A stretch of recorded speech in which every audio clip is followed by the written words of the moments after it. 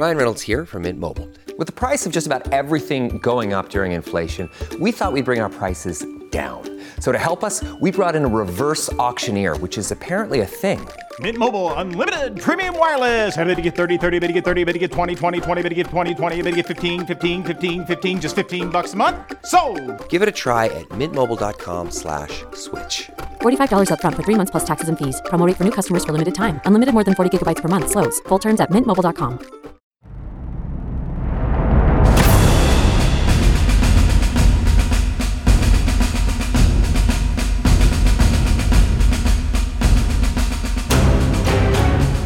Hello and welcome to Battleground with me, Patrick Bishop, and Saul David, who's back in one piece, you'll be pleased to hear, from his canoeing adventures in the wild waters of Scotland, though it was doubtful at times. I'll be getting him to tell us a bit more later. Well, the picture in Gaza just keeps getting ever more grim and apocalyptic. The Israeli operation to crush Hamas has intensified, with the defense ministry claiming it's now effectively cut the strip in half and is moving to occupy Gaza City. Now, the Israeli Prime Minister, Benjamin Netanyahu, has just announced that when the fighting is over, Israel intends to exercise security control over Gaza indefinitely. We'll be discussing what that means for the future of the conflict. Meanwhile, Israeli air raids carry on with no signs of slackening, causing massive damage to the fabric of the place, but of course also to human lives. The health ministry in Gaza, Hamas-controlled, we should point out, says the death toll has now passed 10,000 and that 4,000 of them are children and many of the rest, of course, will be civilians. Just a quick point on the number of casualties. Israel, of course, is saying that Hamas is exaggerating them, but even the US, and it has no reason to exaggerate itself, it is saying they are in thousands. So I think, and those thousands are thousands too many, I think we'd all agree. The Israeli Defense Forces, the IDF, claim that in the process of all this destruction, they are systematically dismantling Hamas military infrastructure and notably destroying the elaborate tunnel system it's constructed over the years, as well as killing many of Hamas's fighters. But let's start off with that Netanyahu announcement. What do you make of it, Patrick? Well, let's just recap what he says. He's saying that basically, once this is all over, Israel will assume security responsibility indefinitely for as long as they think it's necessary. And he said, I'm quoting here, when we don't have that security responsibility, what we have is the eruption of Hamas terror on a scale we couldn't imagine. He said this in an interview with the American network ABC News. But, immediately people have pointed out that actually puts him at odds with the American policy. Joe Biden last month warned Israel against a full-scale occupation of Gaza, saying that doing so would be a big mistake. And so this seems to be opening up a little bit of light between the two very closely allied positions hitherto. Now, my own immediate thought about this is I can't really see how it would work. You'd be back essentially to the situation prior to September 2005, when Israel pulled out of the Gaza Strip after occupying it for 30 years. So this would be a return to a status quo ante, which was, the Israelis themselves admitted was untenable. Otherwise, they wouldn't have left. I remember actually visiting many times actually during the Israeli occupation, going out on patrol with soldiers with the Golani Brigade, usually referred to as an elite unit, and just sort of driving through these sort of rows of sullen faces. It wasn't going to work then, and they accepted that. So I can't see how it could work now. And it would seem to be a guaranteed recipe for the resurrection of Hamas in some form or another. But anyway, they've got to get on with winning this war first, haven't they? Well, there's been a stream of bulletins from the IDF reporting steady progress, but they're pretty sparse on details, usually just listing the number of air raids without saying what they're actually hitting. There were air raids, 450 overnight on Sunday to Monday, more raids last night, including, it must be pointed out, some in the south in Khan Yunis and Rafah, where the population have been told to go because they're supposed to be safe areas. But I kind of wonder at this point, how many more targets can there be of value to hit? The IDF have allowed some journalists in to embed with their troops. I saw a report from another ABC report from a reporter Ian Pannell with an armoured unit, but it wasn't very revealing. It just showed utterly devastated townscape, rather reminiscent, I must say, of Homs in Syria, after the Syrian government had flattened it a decade or more ago. So I imagine if that carries on at this pace, that will be the fate of Gaza City as well. But so the military effect is pretty hard to say. And in the meantime, there are little signs of political movement, aren't there, Saul? Yeah, we're getting signals that the Americans, and this is what makes Netanyahu's statement even more mystifying, actually, because we're getting signals that the United States, of course, Israel's closest ally in all of this, has actually been having talks with the Palestinian Authority leader, and that's Mahmoud Abbas, about some kind of post-conflict settlement. Because, of course, the big question we've got to ask ourselves, Patrick, is what is the end game for Israel in all of this? You know, we now have Netanyahu saying, well, we're just going to stay there. We're going to retain security control over Gaza. That is not a long-term solution. I think both of us agree. The Americans, in talking to Abbas, have posed a possible scenario where the Palestinian Authority regain control over the Gaza Strip and in some way unite the two halves of the Palestinian Authority, or the two original halves, which of course are the West Bank and the Gaza Strip. And interestingly enough, so the reports are suggesting, Abbas has actually said he's open to the possibility of this, but he's demanding, something in return. And that is that this will lead to a genuine two-state solution in which the Palestinian Authority has total control over the West Bank, the Gaza Strip, and also, importantly, East Jerusalem, which, of course, is going to be difficult for certainly the Israeli hardliners, or at least the right of center parties, to agree to. And yet, it strikes me, Patrick, that this might be the only long-term political solution that's going to satisfy everyone. But can we imagine that this will be acceptable to Israel? Well, the trouble is, Saul, that the political landscape has changed dramatically in Israel since the Oslo Accords, all that sort of hopeful period at the beginning of the turn of the last century. That's changed now. There's been a very strong shift to the right in Israel. You know, inside the government coalition, you've got three parties which can only be categorized as far right, and their geographical ambitions for Israel are completely at odds with a two-state solution. They believe in an Eretz Israel, a greater Israel, a biblical Israel, which takes up all the lands that are now occupied by the Palestinians. So, you know, this would be absolute anathema to them. Even Likud, which is Netanyahu's party, their commitment to a two-state solution, when they have made utterances on it over the years, is at best lukewarm, I would say. So you're actually asking them to do a complete, the people in power now, to do a sort of 180-degree flip if they're going to engage with the Americans on this.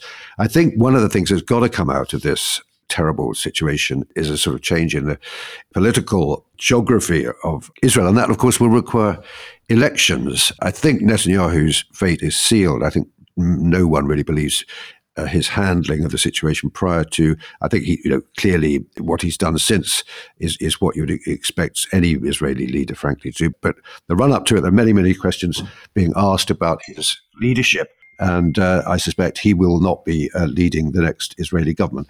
Anyway, let's get back to the actual fighting on the ground, Saul. What do you think is actually going on with these ground operations? I mean, how are they dealing with the tunnels? Well, they've now surrounded, as we said at the top, Gaza City, which is where they obviously have identified the majority of Hamas sort of command and control positions, and also where the majority of the tunnels are based. Now, we're told that there are up to 300 kilometers of tunnels, and this frankly reminds me of a subject I've written about, Patrick, and that is the Okinawan campaign in the Second World War. And there's a very interesting article actually about the history of tunnel warfare in the Spectator magazine by an author called Ian Pike, who's a kind of specialist in Japanese warfare. But he's also looked back, interestingly, all the way back to Roman times when the Romans were stamping out Jewish opposition in Judea many, many moons ago. And it was interesting, a lot of the fighting took place there in tunnels. And he really gives 5 examples of tunnel warfare.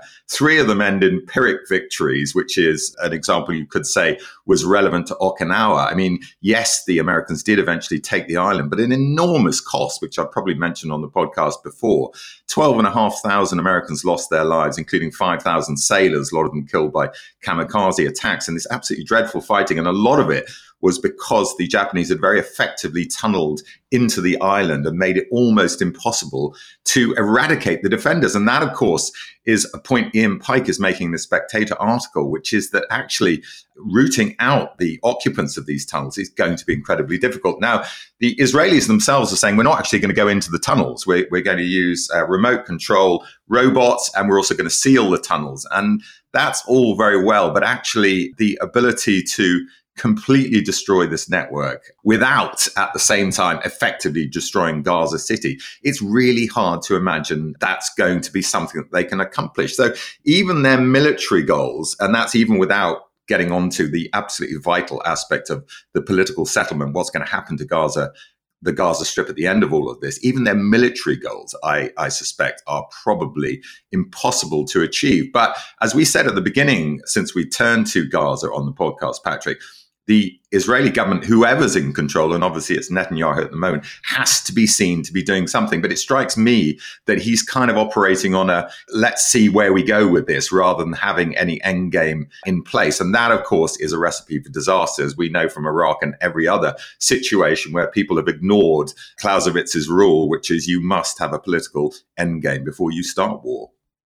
Yeah, I think you're absolutely right. That's the feeling I got from that statement. It was a kind of holding position designed to satisfy, his constituency, i.e., every Israeli citizen, reiterating we're going to be very tough about this. We are going to suppress Hamas. I think it spoke to that particular text. Just on that tunnel article, I read it too, Saul. I think it was Francis Pike, if I recall correctly. Anyway, it's very well worth a read, really kind of erudite stuff.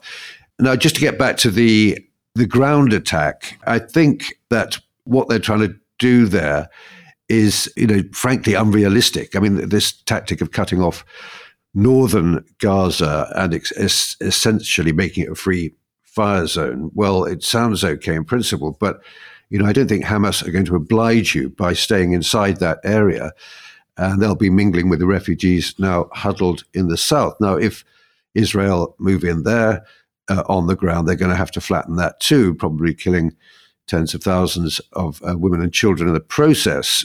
Just in those attacks last night on Khan Yunis and Rafah, 23 people were said to have been killed, for example, and that would be a very small number compared to what would happen in a ground war. So I think that even the most ardent of Israel's diplomatic allies, starting with Joe Biden, are going to see this as a good idea, and I think this hastens the inevitability of a ceasefire. I mean, the argument now is that a ceasefire means that Hamas has won, but that doesn't seem to make much military sense to me, as Hamas is really an idea, isn't it, as much as a physical force, and so de facto it can't be defeated on the battleground, and it certainly doesn't seem to make much moral sense going into southern Gaza in that way.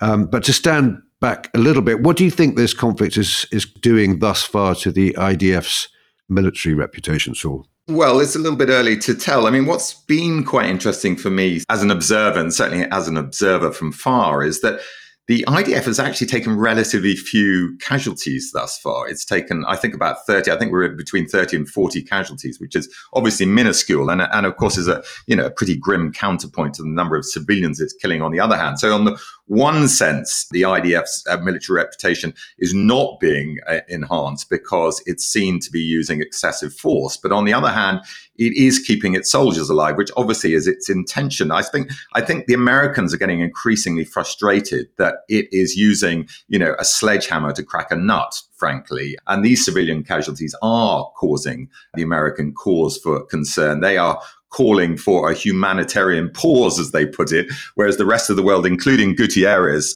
the head of the UN, is calling for a ceasefire. And those calls for a ceasefire are getting increasingly loud. Guterres did say one interesting thing, though, or at least one concession to Israel, and that is that he has now acknowledged that Hamas is using civilians as human shields, as he puts it. It's a complicated picture, of course, but nevertheless, the broader impression I'm getting is the same one the Americans are thinking, which is that Israel needs to be a bit more surgical. It probably needs to use more infantry to sort out the Hamas problem. And yet, if it does that, it's going to incur more casualties. So there's this delicate balance that the Israeli military are operating, and yet the rest of the world, frankly, would like to see many fewer civilian casualties. Yeah, I think that's right. And I think the calculation that they'll be making is that first and foremost, they want to satisfy the Israeli public that their soldiers are not putting at any unnecessary risk. So the more soldiers that die, the more problems that they're going to face in sort of retaining support for the war, frankly. So I think in that calculation, they're less concerned about what the world thinks about the civilian casualty count than they are about what their own public thinks about the IDF casualties. So I think that's a rather grim sort of calculation that is being taken into account at all times. But this question of the IDF's reputation, I mean, it's always been associated with the notion of purity of arms, this basic principle, which is that you only use the weapons and the force necessary to defeat your enemy. And also in fighting your enemy, always bear in mind that he's a human being like you. I think that concept is being sorely tested, to put it mildly, in what we see going on in Gaza. But I think another sufferer in reputational terms would be the Israeli intelligence services, both at home and abroad. I think Israelis are entitled to ask, if you knew so much about the existence of these tunnels and these Hamas bases that you're now bombing, why didn't you do something about them before? And of course, back to the very beginning, if you were so well informed, how come you were so ignorant about the dreadful Hamas operation? And I think people are digging down actually deeper into the whole Israeli security strategy. And one story, unwelcome story, which is popping up again now, is why Israel encouraged Hamas to come into existence in the first place. This is something that, the story has been around for a long time, that, Israel actually facilitated the growth of Hamas. Now, this is not some nutty conspiracy theory. It's something that several Israeli officials who were engaged in the project have actually acknowledged. This was back when Israel controlled Gaza and the first Palestinian Intifada, the uprising, broke out in the late 1980s.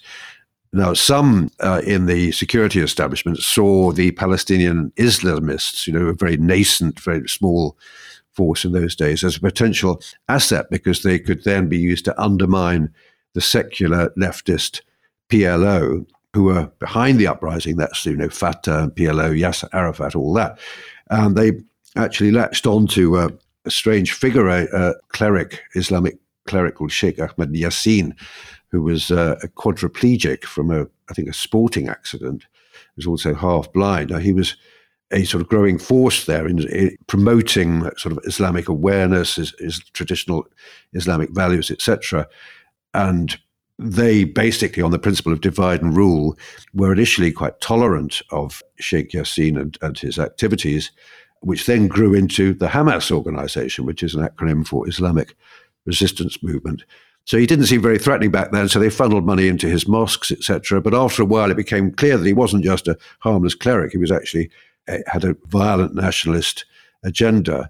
So they then sort of removed all support. And indeed, Sheikh Yassin was assassinated by the IDF back in 2004 when he was on his way back from the mosque. So, the people are now asking questions about, again, if our intelligence services are so smart, how come they sort of made that miscalculation all those years ago?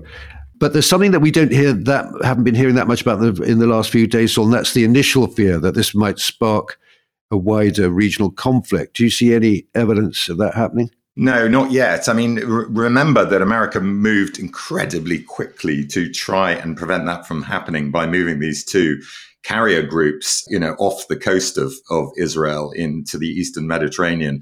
And, is that inevitably going to solve the problem? Not necessarily. And there have been attacks against US bases in Syria that Iran is acknowledging it's behind. But the chances of other countries, this being a state conflict and therefore this being a kind of existential issue for Israel, which we addressed in the last couple of weeks, I can't see any signs of the likelihood of that happening while America is holding such a robust position in terms of its support for Israel. But it'll be interesting to see whether or not that support, given the kind of issues we've raised in this podcast, which is, what is the post-conflict scenario going to look like, whether that support stays as steady as it's been up till now. And just, follow up on your point about this divide and rule thing. It isn't a nutty conspiracy theory, Patrick. You're absolutely right, because there have been very credible articles in the Times of Israel and elsewhere, making the very point that Netanyahu's government itself encouraged Hamas and has allowed enormous amounts of funds to come into the Gaza Strip from Qatar and elsewhere as a kind of quid pro quo in the hope of keeping the peace. Well, that policy seems to have backfired very badly. Yes, I think you're absolutely right that there's not at this moment any great sign that this is going to spread beyond the boundaries of Israel, Palestine. But I think already it's kind of made an appearance on the whole kind of culture war front, hasn't it? It's something that's a very divisive issue.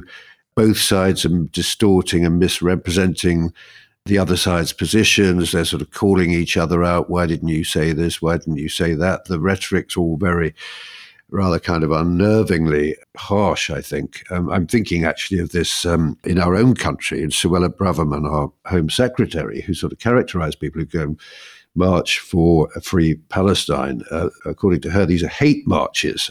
Just a little personal detail. I was in central London on Saturday returning a book to the London Library, and there was a demo going on in Trafalgar Square, a free Palestine demo. So I wandered over and had a look at it. And I must say that I didn't see any signs of violent anti-Israel sentiment. All the chanting was about free Palestine, ceasefire now. So, when you read about it in the papers the following day, particularly the Daily Mail, I have to say, it was presented as if it was some sort of very threatening occasion. It wasn't. I saw lots of young people there, lots of families there, lots of people who clearly weren't Arabs. So it was seen to me to be part of just a great, democratic British tradition of getting out on the streets and peacefully stating your view in a kind of civilized fashion. It's bad enough that what's going on physically on the ground without it turning into a culture war battle as well, I think. But I'm afraid that's what seems to be happening.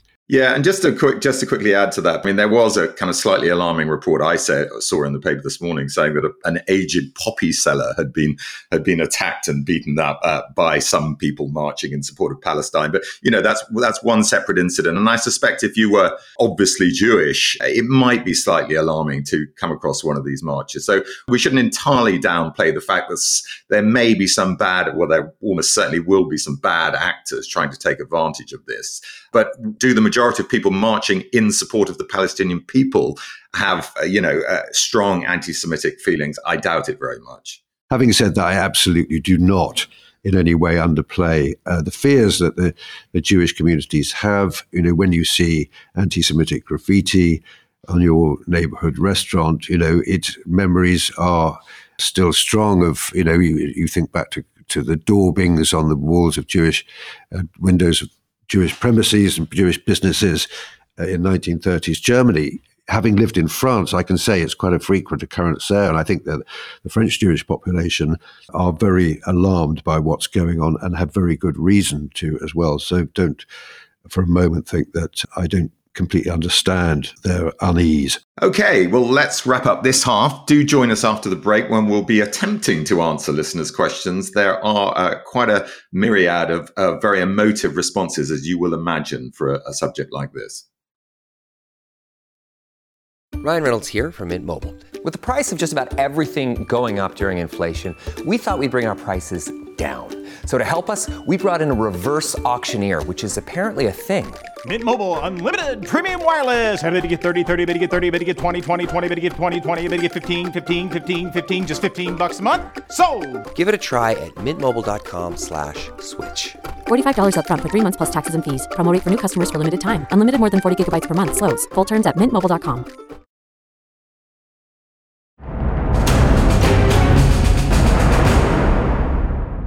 Welcome back. Well, a really thoughtful and heartfelt bunch of questions this week, which once again shows how deeply our listeners feel about this subject. But it's heartening that there's some signs of, people, very little sign of the kind of tone deafness that you sometimes get in these debates, or people absolutely sticking to entrenched positions. So thanks very much for all the thought that you put into these. And it certainly made me think again about some of my positions. Okay, we've got an email from Fleur Kelly, which we're actually going to read out rather than respond to particularly. I mean, her overall question is, what are the reasons for the US and UK's support of Israel? And as a result, their implied support of the Israeli government actions in Gaza. The way she sees it, and she makes a number of really interesting points, the gagging of any criticism of the Israeli government's actions, automatically labeling it anti-Semitic, having an understandable ally in the wild Middle East in the form of Israel, interests in their high-tech innovations, arms dealing. Neither the US, France, or UK have ever taken responsibility for their blunders of the past in the Middle East and their subsequent problems arising from these interventions. Then there is Europe's treatment of the Jews historically, which adds complicated layers of guilt and envy to the mix, all in the face of the UN, who are desperately trying to create some moral responsibility where most of its major historical participants appear inexplicably tied up in knots and unable to see or acknowledge the full horror of what is going on in Gaza. Great points, Fleur. And she actually lives in France, interestingly enough, but has been following the Ukraine version of the podcast very keenly, as indeed many of my family have. But this is her first intervention on Gaza. Patrick, what do you make of her points? Yes, so I think that was Saul's full disclosure that Fleur Kelly is in fact Saul's aunt. But I would say that is a pretty good analysis. We didn't read out everything, but I think that Fleur has summed up in 4 paragraphs a kind of 360-degree tour d'horizon of what's actually going on there. So thank you very much indeed for that, Fleur. I'd agree with virtually all of it.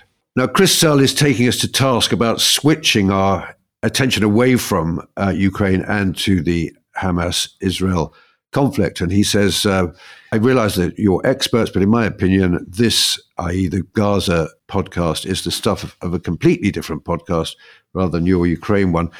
Don't quite know what the criticism is there, Chris, but I think we need to, keep telling listeners why it is that we are concentrating on Gaza. Do you want to do that, Saul? Yeah, I mean, when we started this podcast, Patrick, if you remember back in the dim and distant days of early 2022, the plan was to have a podcast that really looked at the business of warfare, battlegrounds, and all the factors that underlay that, the history, the society, the politics, the diplomacy.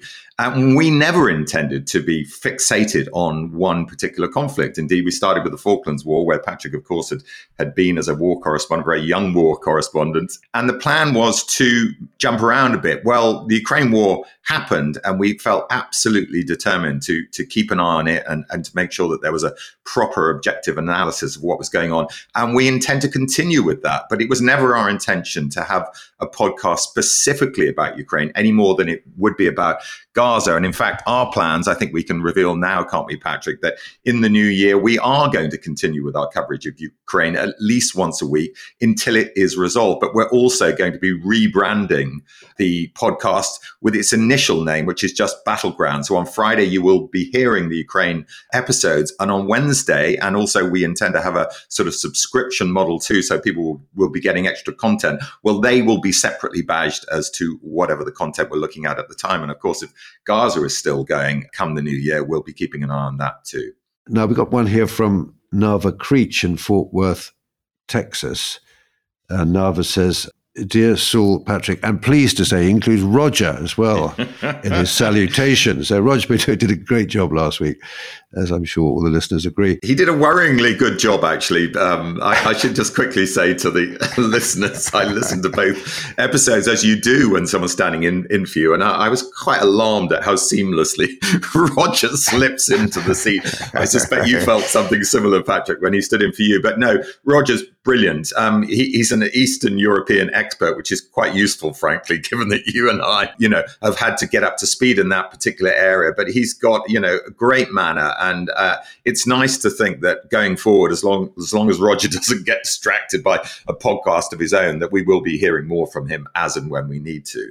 Yes, they're worryingly good, Roger. Well, to get back to Nava, he's actually brought up in Israel. And so it's very good to hear that he likes what we're doing. He says you gave him in a recent one an excellent background picture for some of today's issues. But he does say that he has one request. Could you please refrain from using the expression proportionate response? This is, i.e., when we've been saying that the IDF should be carrying out a proportionate response in its campaign in Gaza.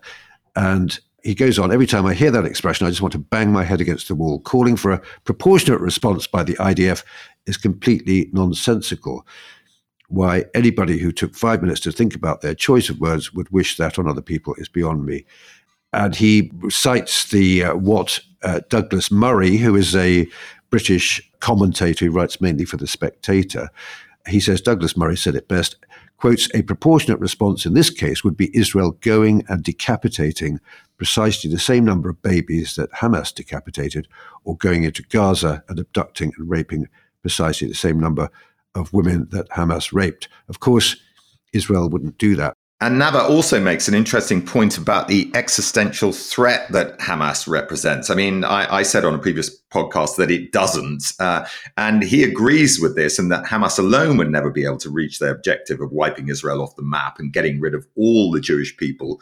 But as Roger pointed out, Hamas has allies. Even if Iran, Syria, Lebanon, and any of the number of Israel's neighbors choose not to get directly involved, the combined threat of the Houthis, Hezbollah, Islamic Jihad, Daesh, and Hamas could be existential, says Nava. So more importantly, Israel cannot afford to look weak in the eyes of her enemies. Anything less than a devastating response in this war will make Israel appear weak, and what follows further down the line could potentially be catastrophic, and not just from Israel. And the reason it's really interesting to hear this is because Nava is clearly not an extremist, Patrick. He's probably on the kind of middle ground of Israeli politics. And when you read a response like that, you realize actually it is going to be very difficult to see in the future a different political landscape that is going to make it possible for some kind of long-term solution to be reached with the Palestinians if the Israelis are so paranoid, as Nava is pointing out, about their security. Yeah, well, paranoid is perhaps not the right word in this context. But to start off with the proportionality question, I think what's meant here by proportionality is that the West holds Israel to a different standard than it does Israel's enemies, and for good reason. I mean, Israel's a democracy, and democracies are pretty thin on the ground in that part of the world, and it always presents itself as such. It says to the world, essentially, we are, or to the West, to Europe, to America, we are people like you. Obviously, people don't expect Israel to respond to like with like. On the subject of Douglas Murray, I think Douglas Murray's rather lost the plot here. Like a lot of friends of Israel on the right, he doesn't seem to have ever actually lived or worked in the place. Now, I do agree that with the idea that part of the problem is the political ethos of the area, if you can call it that. This is Nava's second point. And it is indeed a very tough neighborhood. The history of the place is that, or that's what everyone tells themselves who lives in it, is that you have to act swiftly and with maximum force if you're going to retain the respect and the fear of your neighbors. Otherwise, they scent weakness and essentially you're dead.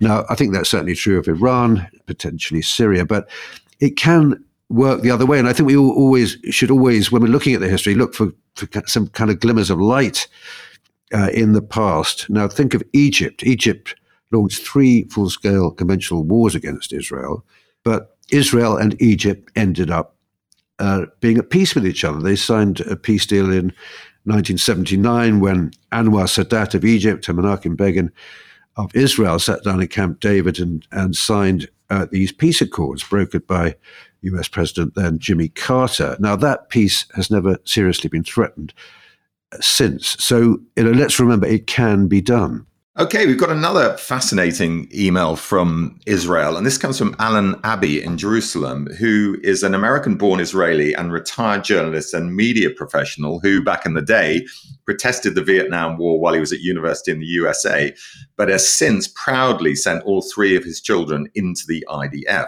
One is a lieutenant on active duty now. As for a question, he says that we raised the tantalizing issue of whether the IDF is configured for the type of fighting it has faced, first in policing the West Bank and now in invading Gaza with the stated goal of wiping out Hamas. I mean, he really asks us the question, what type of military do we believe Israel needs, given that it has these kind of myriad of issues it needs to deal with, which is the security, it's sort of internal security concerns, as he's pointed out, but also the fact that it actually, frankly, has to face states in the Middle East who are interested in wiping it out. So his question is, considering that until recently it faced enemy governments with their own tanks and planes, and the fact that it now faces the quasi-army of Hezbollah to the north, the seemingly trained and suicidal army of Hamas to the south, the unruly militias of Syria to the Near East, and the murderous mullahs of Iran to the farther east, what kind of IDF do we imagine it needs to be? Well, it strikes me, Patrick, one thing's pretty clear, that they cannot devoid themselves of the kind of heavy weaponry that they are now using, and we are sort of criticizing to a certain extent that they're using as this blunt force in Gaza City. My broader feeling, any more than they need to devoid themselves of the ability to operate sort of counter-terrorist operations. But as I said earlier in the podcast, I mean, I think America's frustration and mine is that they're not using more of these kind of surgical methods as opposed to the blunt force. So the broader answer to the question is, clearly Israel needs to spend an awful lot of money on its military, because it needs both capabilities, or it needs multiple capabilities to deal with the multiple threats it faces. But the best way of, in the long term, as you pointed out with the Egypt solution, and to be fair, it was heading this way with other Arab states recently, the best way to deal with security concerns is to find a political solution to them if you can. Yeah, I should have mentioned that the Abraham Accords, which was, tremendously sort of optimistic development and making terrific progress. I mean, generational long attitudes were being switched in a vital part of the region. I think we've said this several times. I think it deserves saying again, this clearly was one of the aims of Hamas, probably almost certainly on the instructions of Iran, that this process was very unwelcome to them and needed to be derailed. But the other consideration about when Israel is facing all the multiple questions posed by its geographical situation and political situation, all the multiple varied and different genres of threat. They can have all the technology in the world, but they've actually got a pretty small population and by extension a pretty small army. So I think that does complicate their problems. They've got to have people in sort of multiple roles, conventional roles, unconventional roles. They've got to make these very finely balanced calculations about to what extent this technology reduce the need for tanks. They'll be looking very, very closely at Ukraine to see what the lessons of the future of warfare are that can be drawn from that. So, yeah, I mean, it's a terrible problem that they're facing, and it's kind of you to think that we might be able to provide some instant answers. I can't off the top of my head, but I think the first thing is to actually start off by having a major review of what the threats that Israel faces are, and a very, very deep kind of re-examination of resources, assets, and doctrines to try and face the situation in a more, how do you put it? I don't know, flexible way, I suppose. Okay, final question from Gripper, and he makes the point about pogroms. He was taught many moons ago that the actions of 7th of October may be many things, but definitely not a pogrom. For it to be a pogrom, the authorities located in the region of the violence must at least tacitly approve this violence, which obviously Israel did not. For example, in the West Bank, arguable before this last government, but most certainly since, I note this is increasing as the settlers have become emboldened. Why is there so little reporting, he asked, within the British media, specifically outlining the actual tactics and threats suffered on Palestinian farmers by these Israeli settlers? Or is this, he asked, fake news? Patrick, do you know anything about this? Yeah, thanks for that, Gripper. Pogrom is a term that both Roger and I used to describe in part what the Hamas atrocities were about.